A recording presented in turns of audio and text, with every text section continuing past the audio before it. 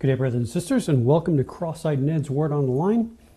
And today I'd just like to share just a little bit on the lost coin, I guess is how it's titled here. The parable of the lost coin. Or I'll give a clearer title later on in the podcast. But I want us to look at Luke chapter 15, beginning with verse 8. And this is Jesus speaking. He's speaking in parables. He says, "Or what woman, having 10 silver coins, if she loses one coin, does not light a lamp, sweep the house, and search carefully until she find it?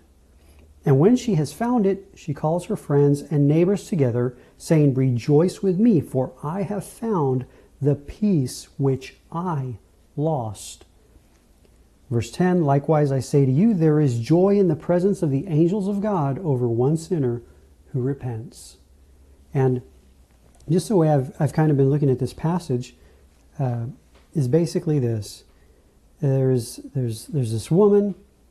She has something of value, and it is lost out of her sight.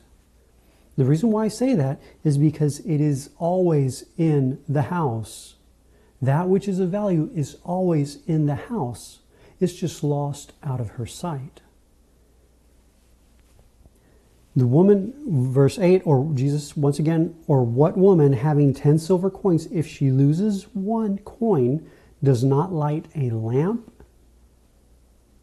sweep the house, and search carefully until she finds it?" And here's the thing.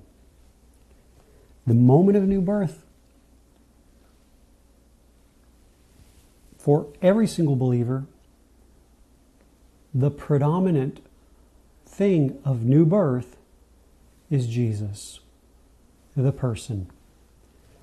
We are not, at the moment of new birth, enamored with a teaching, a message, or a doctrine. We are enamored with a person. And as time goes on, for whatever reason maybe other things come into view, we lose sight of the only one who is of eternal value. And the house, you can say, becomes cluttered with things, Things. And yet Christ is always present in the house. And the Holy Spirit is always working, preparing the ground of our heart to bring that one of eternal value back into view, back into the view, back into our view. He's not out of God's view. No. God's view does not change. It's our view that changes with other things, whatever they may be. They may be worldly things, they may be Christian things, but nonetheless, they are things. And with God, there is no plurality. There is one. That's Christ, His Son.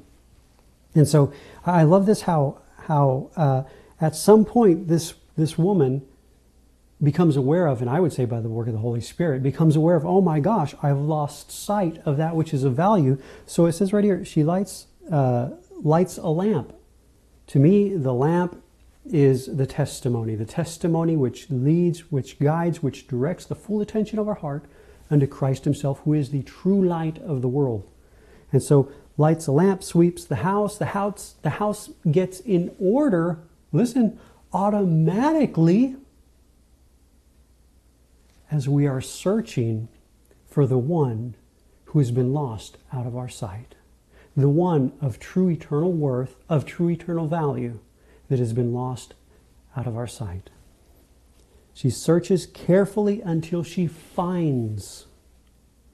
Not just searching to search. No.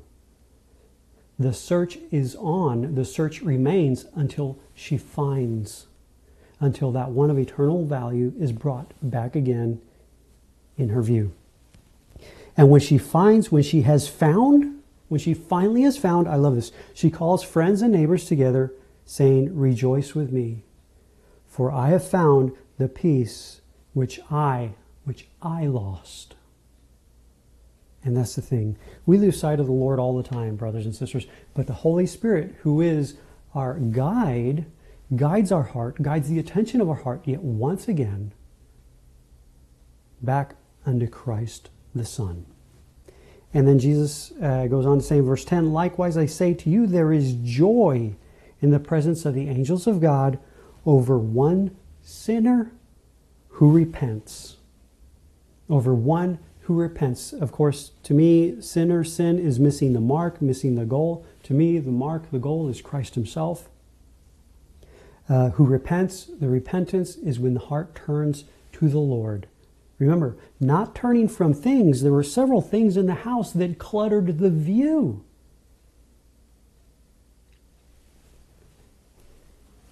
But when the heart turns unto the Lord, and the Lord himself is in view, the Lord brought back into view, who was lost from our sight, brought back into our sight, into our view. So that's all I really had for today, and it's like falling in love again with our first love, who is Christ himself, a person, the person coming back into view. So may the Holy Spirit continue preparing the ground of our heart for such a finding, for such a view. Amen. Amen. We'll see you in our next podcast.